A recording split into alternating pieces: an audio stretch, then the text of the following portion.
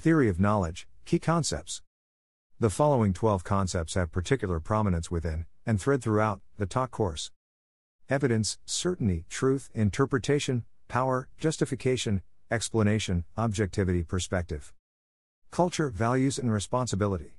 Exploration of the relationship between knowledge and these concepts can help students to deepen their understanding, as well as facilitating the transfer of their learning to new and different contexts.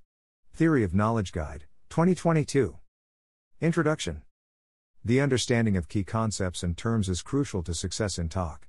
It is from our understanding lit. A standing under or what stands under or grounds and provides a base to the key concepts that our knowledge is produced or brought forward. It is the questioning of these grounds regarding whether or not they are truly grounds that is the foundation of the Theory of Knowledge course. Below are précis of the basic concepts used in talk. Each would require a separate blog in order to explore them in their full possibilities of meaning. Initially in the West, it was understood that words and their meanings were historical in nature while language itself was ahistorical. From language, logos, and its grammatical rules arose what we understand as logic, while grammar related to right speaking, logic related to right thinking. Both language and logic were considered ahistorical until the thinking of the French philosopher Rousseau. It was Rousseau who first pronounced that language and reason were historical and that human beings themselves were historical animals. We ourselves dwell within this stunning paradigm shift with our belief in the modification theories of evolution from Charles Darwin and others. Philosophical English is Latinate in origin, and the Latin is, usually, a translation of the original concept from the Greek. So, for example, the Greek word logos is translated by the Latin rior or ratio, and from this human beings come to be understood as the animale rationale, the rational animal. The Greeks determined human beings to be the zone logon ekon, the animal capable of speech or discourse, the speech that related human beings to their world and to other human beings. It was this speech which distinguished human beings from other living beings. You and I are capable of reading this blog. Fido, the dog, cannot. These different definitions of the Greeks and the Latins have given rise to many various interpretations of what human beings are and illustrate the difficulty of not only translation, but also of trying to determine the historical meanings of our basic concepts. Concepts are the grounds, the principles, the beginnings, the archai, from which our understanding derives, and the results we achieve and the conclusions we reach regarding things are given beforehand in the manner in which we approach the things of the world. For example, physics must report itself mathematically since it is the mathematical that determines its beginnings and the logos from which it originates. Basic concepts. Below are given some basic approaches to how we may determine the nature of our basic concepts and how we have come to define or set the limits or horizons to our understanding of them. An horizon is that open space within which something dwells and its limits define what that something is. Certainty relates to the belief that what we hold is truly the case regarding something, be it an object, situation or condition, and that what it is its actuality or reality. Certainty relates to the correspondence theory of truth and its establishment and grounding through the principle of reason. For certainty to be held, that about which an assertion is certain about must be shared or rendered to others, i.e., experiments must be repeatable, hypotheses must be supported by evidence and handed over to others. This rendering has been called logos, from which the concept of logic is derived. Reason is, and has been, understood as logic. Certainty results when the reasons are considered sufficient reasons for something being as it is and they are handed over to others. Without the handing over, verification cannot take place, and so the assertion remains merely subjective as an assertion. The requirement of certainty is founded upon doubt. If we do not doubt or if we are not skeptical regarding assertions that are made, we would not need certainty. The requirement for certainty in knowledge comes to the fore in Descartes' cogito ergo sum. While I may not be certain of objective truth, I am certain that it is I who is doubting and it is I who is doing the thinking. Doubt is the first step to thought for Descartes, and as such it is a way of being in the world, an ontology. Opposed to this view was trust. The Greeks trusted in the goodness of the world initially and then doubted assertions made regarding that world. This trust in the world allowed the Greeks to have moral certainty regarding the virtues of various human actions within the world and to establish a hierarchy of what was best for human beings. We, today, have no such hierarchy because we have no such certainty. We are exhorted to appeal to the fact-value distinction, that assertions of fact cannot be the same as assertions of value. In our self-knowledge we may have psychological certainty regarding the way things are, and this certainty is based on resoluteness and will. If one examines the views of the followers of Donald Trump in the USA, we can see that psychological certainty can sometimes be false, but that does not affect the belief in the certainty of things that his followers hold and their relation and importance to those followers. Those who attack the followers of Trump do so on the basis of the principle of reason and its realization in the correspondence theory of truth. This is sometimes called epistemic certainty, that certainty which stems from what is understood as knowledge. However, whether the views are those of the right or of the left, the drive to certainty produces intolerance towards what is outside of those viewpoints. This intolerance is a reflection of the belief that all values are subjective and that reason and science cannot provide us with the objective certainty of those values. While it was initially hoped that tolerance would be the product of this viewpoint, the opposite is what occurs in fact. Followers of Trump accept the QAnon belief that Democrats are pedophiles and satanic cult worshippers. Such views are modifications of those held by the Germans of the Jews in the 1930s, which ultimately led to the European Holocaust. Culture. The word culture is a relatively new word in our language, arriving in the 19th century. As with all words, their meaning is to be determined from the social contexts and conditions from which they arose. Why and of what are we speaking when we use the word culture? Culture is a very general term and indicates the thinking and actions that social groups share, and these, in turn, determine the thoughts and actions of the individuals within those groups. In some instances, it is referred to as a mindset. What are these mindsets and from where do they originate? In 19th century German philosophy, the word Weltanschauung arrived from two words, Welt or world, and Anschauung meaning view of, outlook on the world. The word Weltbild also arrived, meaning world picture or a picture of the world. These two words, like our words culture and civilization, do not mean the same thing. A world picture is usually associated with science or a science such as a physicist's world picture or the mechanistic world picture, while a worldview can be pre-scientific or scientific. A world picture is usually a theoretical view of the external world, while a worldview is a view of life, a view of our position in the world, and how we should act. Adherents to the same world picture may hold different worldviews and enter into war using the weapons supplied by their common world pictures, as is the case with many conflicts in the world today. A world picture is only one constituent of a worldview. A worldview may be personal, individual, expressing one's own particular life experiences and opinions, or it may be total, extinguishing all personal opinions. We can see variations of these among populist movements operating in various countries throughout the world.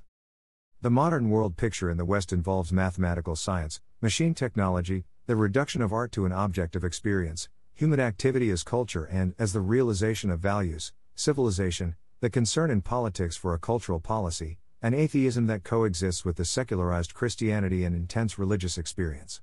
We conceive of the world as picture and we are in the picture, or we conceive of the world as text, something that requires interpretation. The world is captured within a frame. Things as a whole are now taken in such a way that they are beings only insofar as they are presented by human beings, the representer and producer.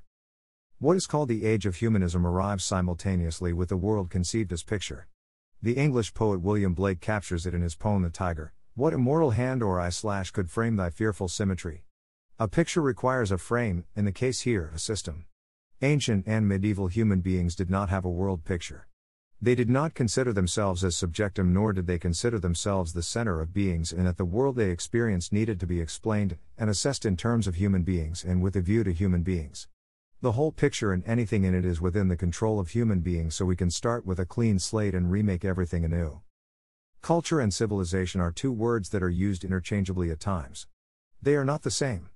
A culture provides the open space that allows the artifacts of civilization to come into being. We speak of the ancient Egyptian civilization, and we can recognize the artifacts that have come down to us from it. Archaeologists then search for the culture that allowed the civilization to come into being, Egyptian mathematics, religion and politics for instance. We can speak of technological civilization and technological culture in the following way. The instruments and gadgets of technological civilization are brought into being by the technological culture, which provides the open space for their realization and production. There are no computers and hand phones without the technological culture that requires them, and in the future, they will be looked upon as evidence of technological civilization. Experience, like all basic words, changes its meaning over history. What counts as experience at a given period depends on a prior interpretation of the world that is not itself derived from or vulnerable to experience. Such an interpretation is derived through language, and what is shared among human beings. We believe we know that what we have experienced in our privacy is true for us, and we seek verification from others to justify our interpretation and an understanding of those events from others, whether in formal settings such as controlled experiments or in the informal settings of social chat groups. But those interpretations are based on an interpretation of the world and the events in it that is prior to our own personal experience and knowledge. There are many different types and kinds of events that we call experience. For example, many Americans might say that was quite an experience when they speak about the Trump administration in the future, and this would be referring to their own internal feelings with regard to various events that occurred in their country. The strife and divisiveness brought about by different worldviews will produce quite different interpretations of the experience of the last few years. Experience can refer to things/events both internal and external. Externally, we can go forth and travel, or learn, hear of, find out. We can also undergo something similar to the example provided above and learn from such an experience. We usually call such knowledge learned from experience common sense, and this type of knowledge is distinguished from the knowledge gained by theoretical experience or science. The Greeks called theoretical knowledge episteme, and they distinguished it from techne or know-how or knowing one's way in and around something. The knowledge gained from everyday experience was called phronesis, and this kind of knowledge assisted in living within communities among other human beings. Mature individuals have knowledge from phronesis, those who are not mature do not. This knowledge has evolved into what we call emotional intelligence today, but the Greeks saw emotion as the way in which we disclose the world about us and not as something primarily subjective and individual. We first encounter the world passively. 1. We come across something without going in search of it. In active experience, we go forth to look for something. We go to something to see, perhaps with artificial aids such as microscopes, what happens to it under varying conditions, either waiting for the new conditions to arise or intervening to produce them.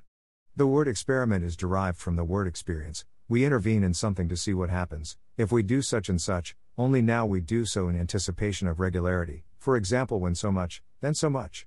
The modern experiment essentially involves exact measurement. Objects are shorn of their essences and regarded as mere individuals conforming to mathematical regularities.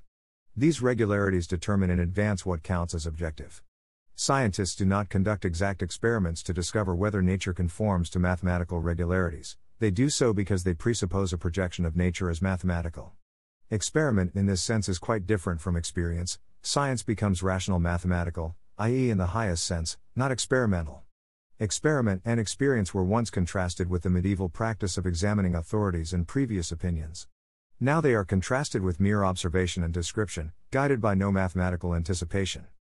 The issue between competing scientific theories, for example, cannot always be settled by experience. One cannot say that Galileo's doctrine of the free fall of bodies is true and that of Aristotle, who holds that light bodies strive upwards, is false, for the Greek conception of the essence of body, of place and of their relationship depends on a different interpretation of beings and therefore engenders a different way of seeing and examining natural processes. This is an instance of the general idea that our mode of access or way of knowing is a manner in which we experience a type of entity, for example atoms or historical figures, varies with our prior conception of their being, i.e. our understanding of what, how and why they are as they are. The truth of a principle can never be proved from its result, for the interpretation of a result is conducted with the help of the principle, presupposed, but not grounded. Our interpretations of what we call knowledge is based on the principle of reason, but it is not grounded in every case. The Greek fundamental experience of the being of beings, which underlay and gave rise to both the subject-predicate form of their language, its grammar, and their conception of a thing as a subject with accidents or qualities, indicates the priority of the understanding of the being of beings that first determines what we believe knowledge to be and how we experience the world, and thus our arrival at what our understanding of experience may be. Explanation. An explanation is a statement to others which describes the how and the why of things, their causes, conditions and contexts, and the results or consequences of what we have determined to be facts. The statement or account must make something clear, bring it to light, and because it deals with truth by bringing to light, it may establish rules or laws or bring to light already established rules and laws in relation to the object or phenomenon under discussion or examination.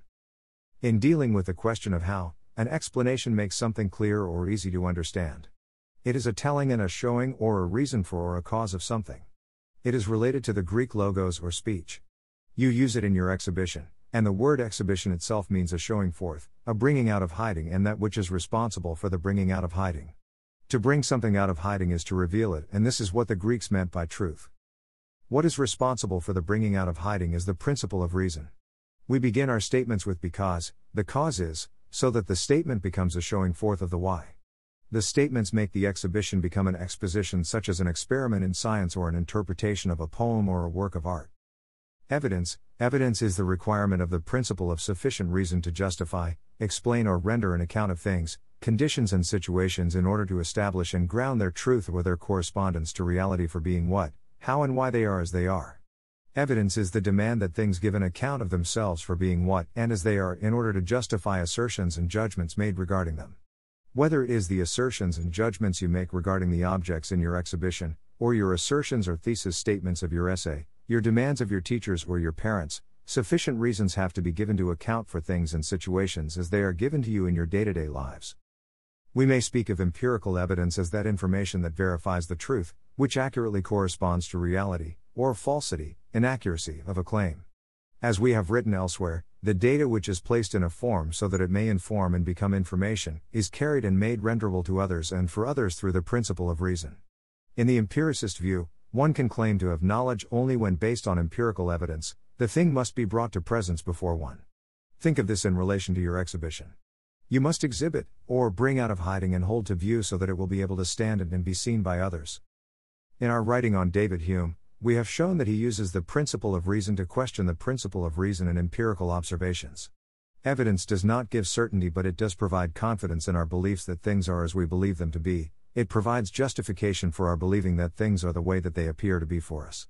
Evidence provides for us our interpretation of what we call facts.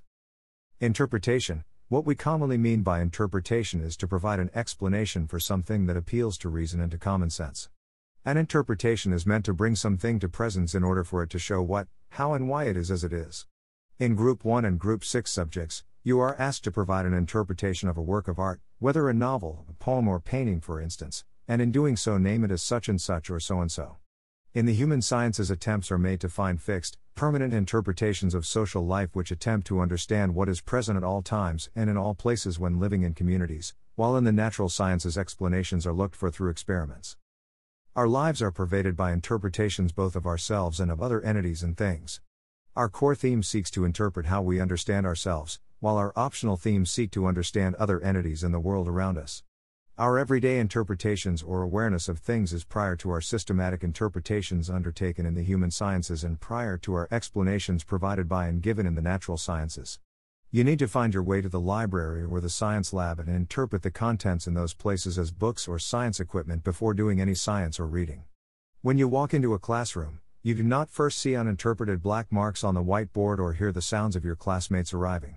You perceive these things right away as printed or spoken words even if you cannot understand them. That you understand speech as speech or a textbook as a book does not mean that your interpretation is unreliable nor that it creates the meaning of what is interpreted. Your understanding of what the things are about you is bound together with your interpretation of them. Understanding is global and general, interpretation is local and particular. Hermeneutics is a special kind of interpretation. In Plato's Ion, Socrates refers to the poets as the interpreters of the gods. Hermeneute is Greek for interpretation, the disclosing of that which was previously hidden. Interpretation is conjoined with what we understand truth to be.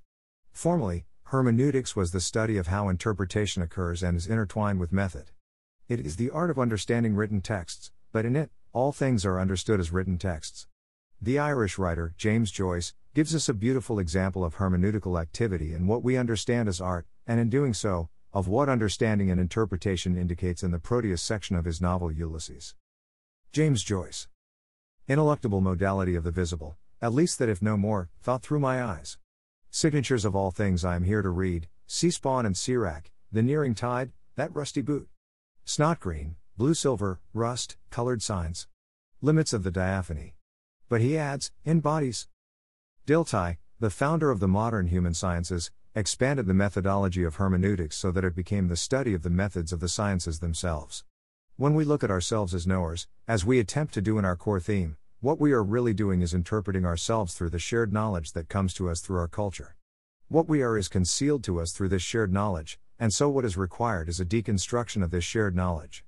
In interpreting ourselves, we are interpreting a text that has been overladen by centuries of interpretations and misinterpretations.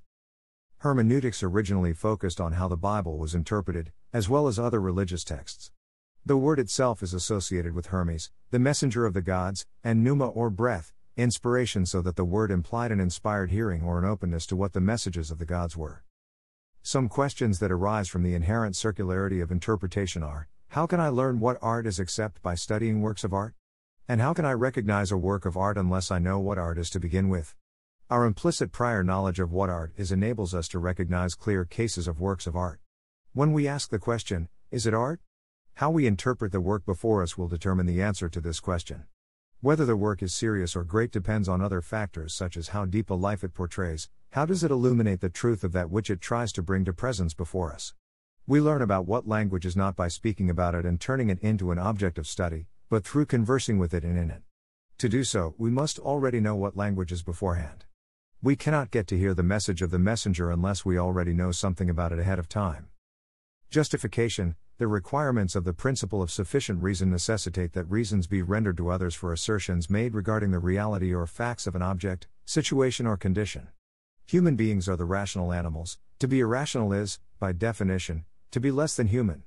We believe that we can justify our scientific observations of the world through mathematical calculation, and from these calculations make predictions of events that will occur in the future. It is this predictive power before speech, that gives calculative reasoning its dominance, since the predictive power provides security and certainty with regard to the way things are. This security and certainty enhances our preservation of life and allows us to empower ourselves towards enhancement of life through a recognition of life's potentialities. To predict is to make an assertion prior to that speech which renders reasons. When results are justified through reason, we believe that we have achieved a correspondence between our minds and the objects, conditions or situations under questioning. To justify is to indicate that which is responsible for the correctness of the judgment made in the assertion. As the philosopher Kant indicated, judgment is the seat of truth, or that upon which truth is grounded or based. Reasons bring that which is being spoken about to light. Without such reasons, the thing being spoken about remains in the dark, hidden. Evidence or that which is experienced must be provided in the correspondence between that which is experienced, the evidence and the thing, situation or condition must correspond. For example, reasons provide the relations between a criminal and his crime and justifies the assertion of guilt. When one asserts a position that Democrats in the USA are really lizard-like aliens preying on children for their blood, just one of many QAnon beliefs, evidence must be provided for making such a statement. When one asserts that the election was stolen, one must provide corresponding evidence to show that that was the case. Believing that a situation or condition is the case is not the same as justifying that belief, as many courts throughout the USA have asserted. Conspiracy theorists, in general, lack the corresponding evidence and reasons for their assertions to be taken as true. Their beliefs are irrational, without reasons. The type of justification required by reason is, some believe, not possible when making assertions about morals or ethics, because moral judgments are values and these must be distinguished from assertions made about what we call facts, i.e. there are no moral facts. Values are what we human beings create through our willing in the world and through our determination of what things are and how they are. This separation of statements of fact from statements of values is known as the fact-value distinction. Efforts have been made to make morals subject to the same calculations that are used for scientific evidence, such as Bentham's utilitarianism, the greatest happiness for the greatest number. This inquiry on facts and values is discussed in more depth in the writings on Darwin and Nietzsche in this blog. To justify clearly has relations to its root word justice. How does our understanding of the word justice relate to justifying and justification? With the modern view of what human beings are given to us by Descartes and Kant, human being is that being before whom all other beings are brought before and required to give their reasons for being what they are as beings. This is the domineering, commanding stance of human being before whom all other beings are brought before and justified as to what they are as beings. This justification is that which is responsible for something being defined as what it is, how it stands in its truth. To justify is to argue for or defend. Our reasons for justifying our mathematical calculations, for instance, are that these calculations give the best explanation of our observations and experiences, experiments. Our calculations secure our standing in our being in the world, and provide the potential for the all-important life-enhancing or quality-of-life activities that are the purposes and ends of our arts. Our calculations give our domination and control, our mastery of nature, and their correctness is demonstrated in the predictability of outcomes. There is a justification provided by the mind's correspondence to the object in question and in the mind's representations of that object in the mathematical. These justifications are shared in the language of the principle of reason through the belief in the schemata of the technological framing of the things in this world. Objectivity, at the core of the questioning regarding the IB's approach to knowledge, is the question of objectivity. Our ideas regarding objectivity and of our environment as object is central to how we have come to understand ourselves and our world around us. The division of our being in the world into one apprehended as subject-object through the thinking of the French philosopher René Descartes, marking that point where human beings become the center of their worlds, is the great paradigm shift in the history of thought in the West. When we consider the nature that is the object of natural sciences and of technological exploitation, We believe that we have some knowledge regarding beings and things. Is this the case? Philosophers and thinkers have argued that we do not have knowledge of the things themselves, what we have knowledge of is our own representations of those things. The dominance of technology and its rationalism is held together in our modern world with a susceptibility to superstition, for human beings seem to desire more than what is given to them in their rationalism and technology. Objectivity has its roots in the Latin obi and jacio, jacio to throw, obi against. What is thrown and what is that against which it is thrown? The things of the world must be brought to presence and made to stand in permanence so that we can make judgments regarding them. As the philosopher Nietzsche once said, only that which has no history can be defined. To define is to make judgments regarding the things of our world. But are not all things historical? Things are brought before us to give us their reasons as to their what, why, and how. It is human beings who determine what qualifies as a thing and what does not. This is made most explicit in the philosophy of Kant, the mind makes the object, but we can also find it in the philosophy of the English philosopher John Locke, who determined that the things of nature were of no value in themselves unless they were taken possession of and worked on by human beings. The key with regard to objectivity is that human being is made the center of the world. The two central features of modernity are that human beings are the center of beings as a whole, the subject to which they are all referred, and the beingness of things/beings themselves is conceived as the being represented as the producible and explainable. The following links provide greater depth regarding the question of objectivity. Court 1: Knowledge and Reason as Empowering and Empowerment. Darwin and Nietzsche Part 4: Metaphysics as Logic, the Grounds of the Principle of Reason. Perspectives. The following links deal with perspectives and perspectivism in greater detail. Court 1: Perspectives Walks. Darwin/Nietzsche Part 7, on Aristotle, Algorithms and the Principle of Contradiction and the Overturning of the True and Apparent Worlds. Power. The word power is one of the most general concepts that are used in talk, and because of this generality becomes quite obscure when a more precise definition is required. Power indicates what something is in its possibilities, its potential to be something that it is not already, how something is in its manner of being in the world, what something actually is in its factual reality. When, for instance, we speak of money as congealed energy, we are speaking of it as having as its basis its roots in power. The old saying money is the root of all evil would more properly be said as power is the root of all evil, something which is caught most beautifully in the films of The Lord of the Rings. The German philosopher Nietzsche sees all being and beings as will to power and nothing besides, including ourselves as human beings. All power originates in nature. The word nature comes from the Latin natura, which in turn comes from nasci, to be born, to originate. Lord of the Rings fans will recognize that this is the word given to the ring in the language of Mordor. Natura means that which lets something originate from itself. We can see some connections here to what we mean by creativity, for example in Shakespeare's statement that the art itself is nature. When we speak of the nature of things, we mean what things are in their possibility and how they are regardless of whether they actually are or not. In Christian thought, human beings in their natural state are viewed as what is given to human beings in their createdness as beings which is turned over to their freedom. The nature, if left to itself, brings about the total destruction of the human being through the passions. Nature must be suppressed. It is in a certain sense what must not be. Another view, the modern view, says that it is through the unleashing of the drives and the passions that the natural state of human beings is to be achieved. This modern view is given to us most clearly in the thinking of Nietzsche, who makes the body the key to our interpretation of the world and brings about a harmonious relation of the sensible and the elements of the natural. This new relation is realized through our technology, which brings the elemental earth, fire, water, light into our power, and by this power gives us the ability to make ourselves capable of the mastery of the world through a systematic world domination. It is from within technology that the systematic articulation of the truth at any given time about beings as a whole is given, and this articulation is called metaphysics. Nietzsche will say technology is the highest form of will to power. Heidegger, following Nietzsche, will say technique is the metaphysic of the age. Technology is the attempt to overcome the separation of spirit and nature that dominates Western thinking and is one of the reasons why this thinking arose in the West and not elsewhere. When we attempt to arrive at an understanding and definition of the concept of power, we can begin by going back to Aristotle and noting that he describes the essence of nature as moveness, motion, or kinesis. What is the essence of movement? We view all movement as requiring a cause or agency. For Aristotle, what we call nature is taken as cause, understood as asia or ideon in the sense of origin. By ideon, Aristotle means that which is responsible for the fact that something is what it is. Ideon is a common suffix in English, and we can understand many of our common words according to this understanding: education from educare, the leading out, and that which is responsible for the leading out, information that which is responsible for the form that informs. This ideon becomes later understood as sufficient cause and agency. For Aristotle, however, atia is not only understood as the cause of motion, it is also understood as the control present over the movement as such. The movement present in the seed becomes a tree, not something else. The movement in the fertilized human embryo becomes a human being, not a cat. This domination or control was called necessity by the Greeks, what we might sometimes refer to as the laws of nature.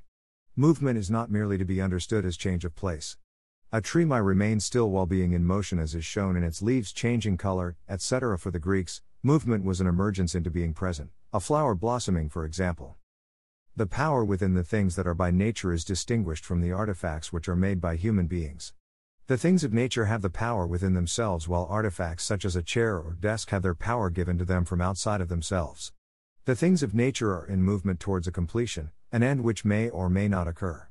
The artifacts made by human beings are complete, finished, and have been brought to presence by human work. We speak of a work of art. Power must be understood as a means and not an end, just as money cannot be an end in itself but as a potential means to achieve ends. Seeing power as an end in itself is similar to confusing the piano to the sonata or the palette to the painting.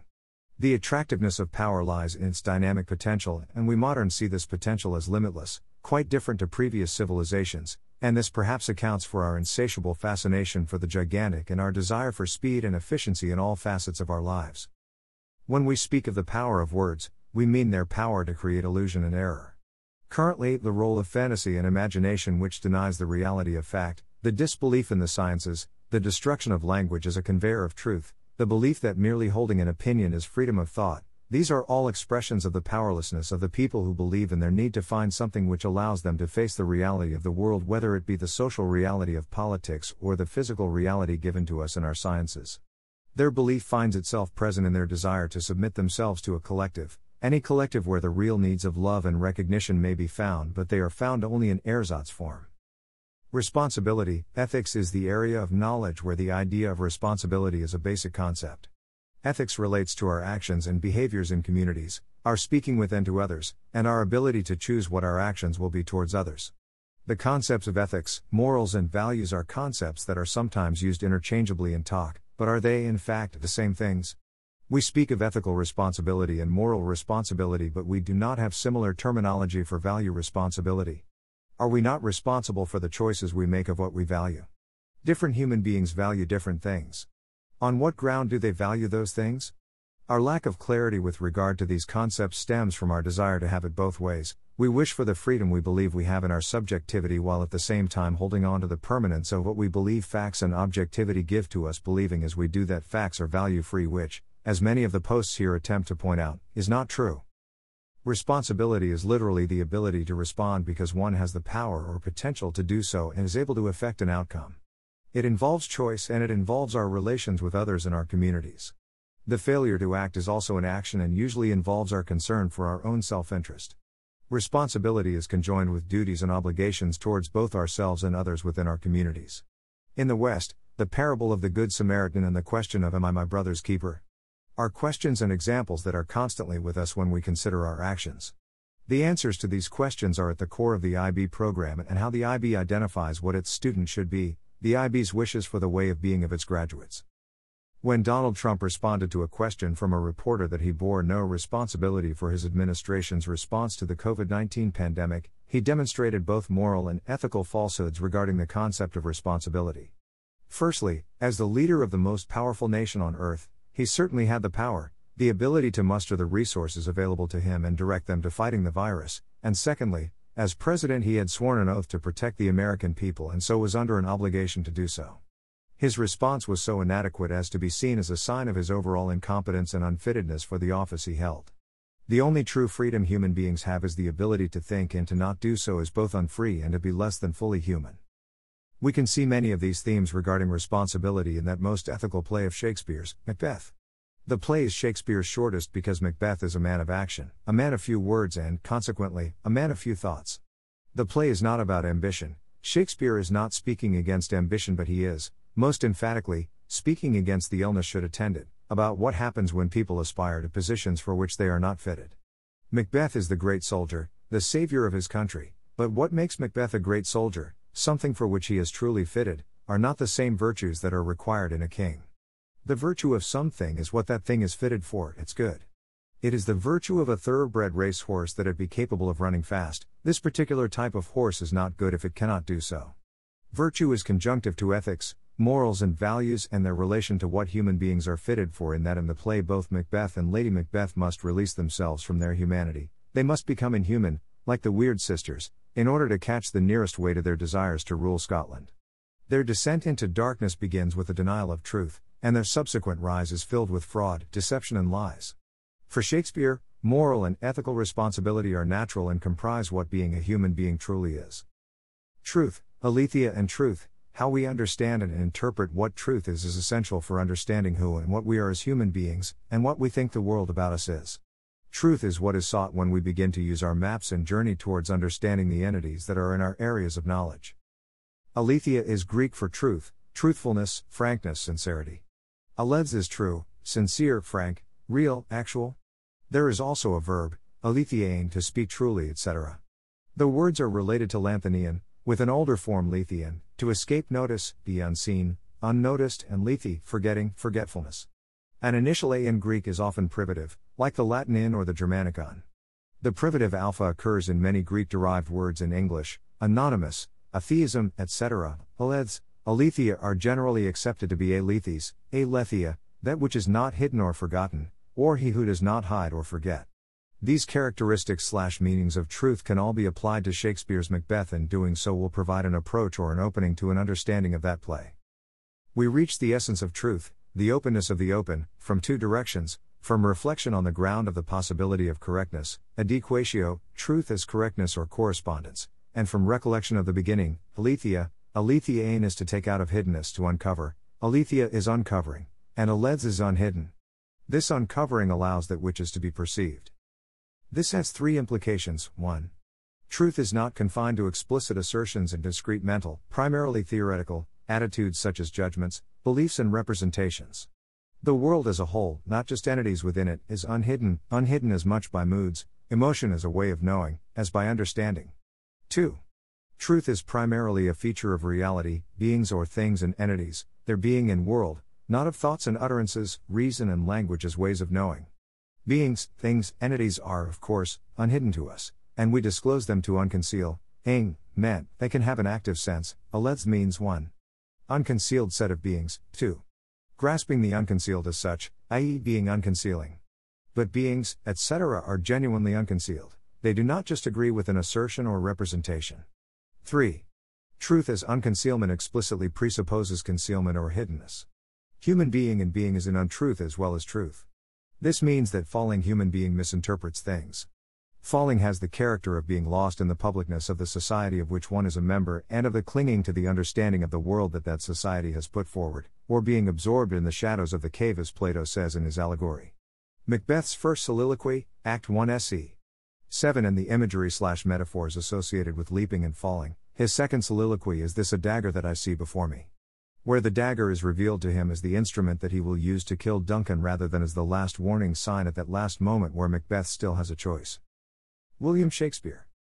Untruth is not plain falsity, nor is it hiddenness, it is disguisedness of the truth. In Shakespeare's plays Julius Caesar and Macbeth, untruth is still not falsity, but hiding, concealing.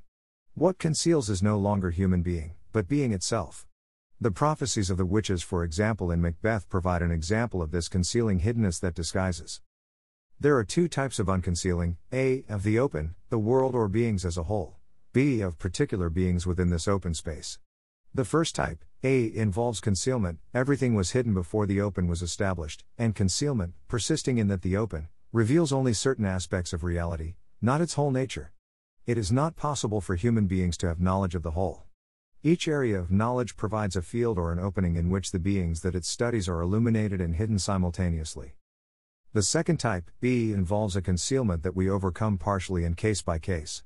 Plato, in assimilating truth to light, and of the light to love, indicates the openness that is necessary for things to be revealed in their full unconcealment. Stage 4 of the cave, where the human being is outside of the cave. The journey outside of the cave occurs within the human being and the cave. We choose, like Macbeth for instance, the idea of hiddenness or darkness over the light and unhiddenness, thus the many metaphors of darkness and disguise, hiddenness and forgetfulness in the play, after the killing of Duncan, Macbeth loses all sense of otherness and becomes a tyrant, and thus the privative force of aletheia, the light is constant, never switched on or off. Jean-Paul Sartre's play No Exit as a reversal of this but also a denial, and reveals everything there is to anyone who looks. We lose the idea of the open, and the comportment of love, which must persist throughout our unconcealing of beings. For Plato, morality is purely internal, and it is here in the revealing that morality, ethics and ontology are given substance, as they are, for instance, in Shakespeare's Macbeth. In Plato, aletheia comes under the yoke of the idea. Idea, from the Greek ideon to see, refers to the visual aspect of entities or things. The ascent of the prisoners out of the cave is a progressive opening of their vision to this idea and the idea of the good from which all ideas spring, although we cannot speak of the good as an entity in the sense of a thing or object whose idea it is. Hence aletheia is no longer primarily a characteristic of beings in themselves, it is yoked together with the soul, and consists in a homeosis, a likeness, between them which is generated through beauty, or eros. This can be understood as a triad, or triangle, the soul plus the idea plus beauty. Homeosis has since become a dequatio, in the Latin interpretation of the word, correctness or coherence, and then agreement, and since Descartes, the relation between soul and beings has become the subject-object relation, mediated by a representation, the degenerate descendant of Plato's idea. Truth becomes correctness, and its elbow room, the open, or the experience of beauty and of eros, is neglected. Beauty is in the eye of the beholder. Homer. Some counterclaims to this version of truth. It is not certain that Alethes comes from A.M. Lanthanian. Even if it does, it hardly ever means unhidden in Homer, Hesiod, the earliest authors, and later authors, but has three main senses: the correctness of speech and belief, epistemological; the reality of being, ontological; the genuineness, truthfulness and conscientiousness of an individual or character, existential. These three aspects of aletheia are united in Plato, and also for Shakespeare. The ascent from the cave is an ascent of being, of knowledge and of existence. Throughout the history of philosophy, it is assumed that if Plato regards truth as correctness of apprehension, he has jettisoned its other senses, while if another sense reappears, this is because Plato is indecisive and ambiguous. The three senses are fused together in Plato. Interpreting truth as unhiddenness would not save it from modern subjectivity. Unhiddenness must be unhiddenness to someone, but the nature of this unhiddenness is predetermined. Plato says that the things we make by holding up a mirror are not beings that are unhidden, and that the things painters make are not aletheia. Republic, 596d, e. But perhaps this may be a joke of Plato's, since he himself has written a book, a dialogue, which is a mirror of the being of Socrates, or an idealization of the being of Socrates. How is it that the things in mirrors and in paintings are not unhidden? How are we to understand how it can be said that to make things by holding up a mirror, we must take making as techne in the Greek sense? Are things no more hidden in a mirror than in their being in the world? To discuss this at length would be to have to examine the nature of the Platonic dialogue, and particularly the dialogue Phaedrus, which is the dialogue on writing, and this cannot be done here. In the allegory of the cave, the shadows, too, require light, but in their revealing the things that they are not fully shown. Shakespeare's Hamlet, Act 3 SE.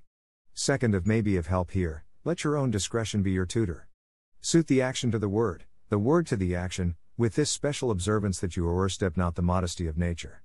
For anything so overdone is from the purpose of playing, whose end, both at the first and now, was and is to hold, as 'twere, the mirror up to nature, to show virtue her own feature, scorn her own image, and the very age and body of the time his form and pressure, Plato's, and Shakespeare's, through his use of personification.